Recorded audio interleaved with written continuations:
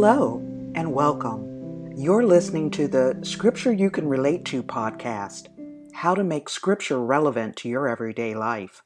If this is your first time listening, then thanks for coming. The Scripture You Can Relate To podcast is produced every Friday by Pastor Ricky Shear. For your convenience, you can download the show notes at www.scriptureyoucanrelateto.com. Come back often, and please add this podcast to your iTunes playlist. Now, let's get on to this week's episode. In Jesus' Sermon on the Mount in Matthew chapter 5, verse 14, he said, "Ye are the light of the world."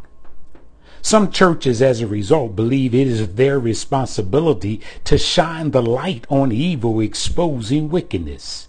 However, that is a very small part and role of the church. This was not the focus when Jesus made the comment.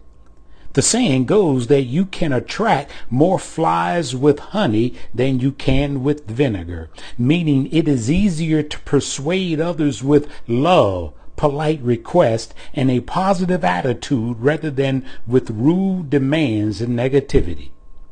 Thus, in this light, Jesus was saying that the church is to be an instrument of love, directing and attracting lost people to God.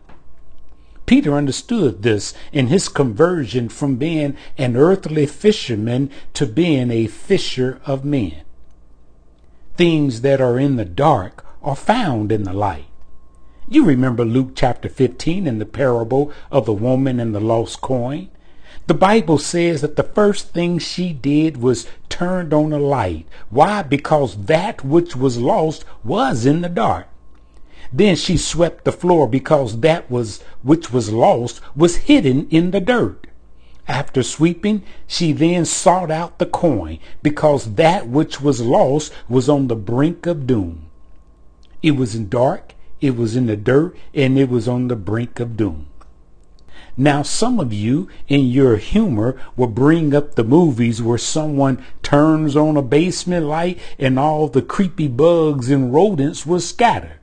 So again, we're not talking about the light that exposes evil to rat folks out. That's another sermon. We're talking about things intended to be recovered. Why?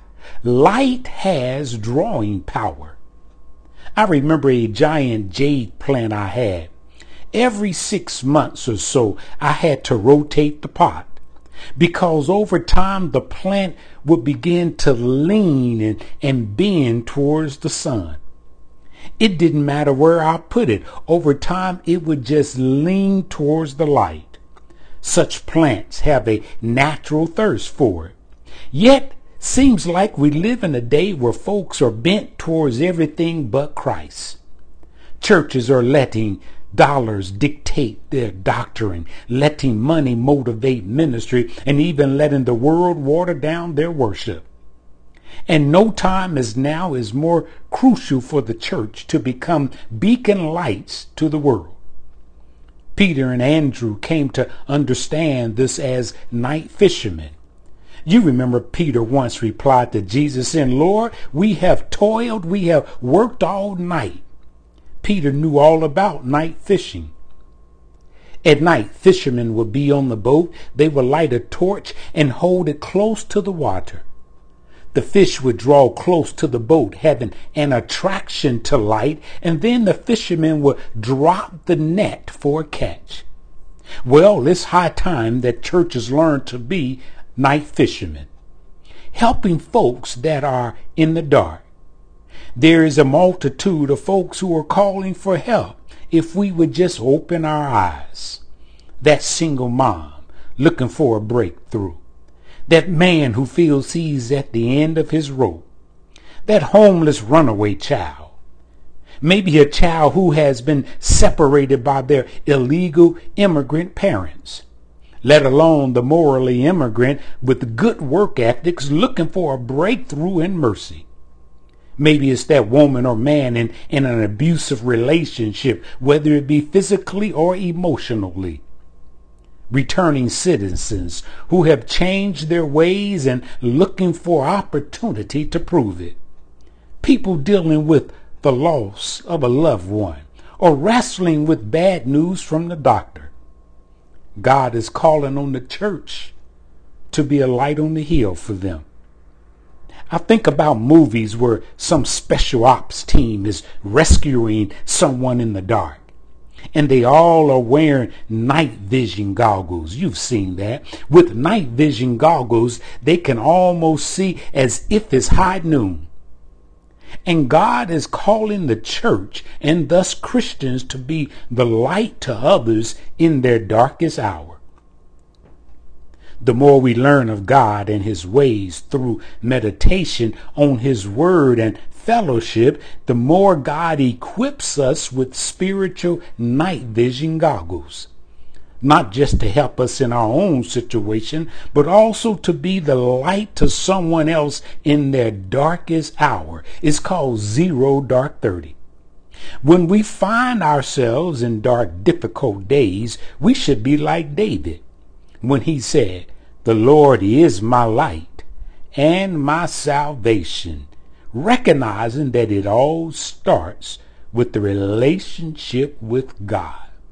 And what does that mean? It means believing the report. It means believing the report that God, who created heaven and earth, stepped into the very earth that he created one day in the person of Jesus Christ. He allowed himself to be crucified. And the Bible says after 3 days, he got up from the grave, claiming victory over death, sin, and the grave. And if you invite Jesus into your life, the Bible says thou shalt be saved. Well, that concludes this podcast. Our hope and prayer is that this podcast has been helpful to you and you will continue to reflect on it and begin to apply it to your life. For a transcript of this podcast and notes for a journal, visit www.scriptureyoucanrelateto.com. Thank you.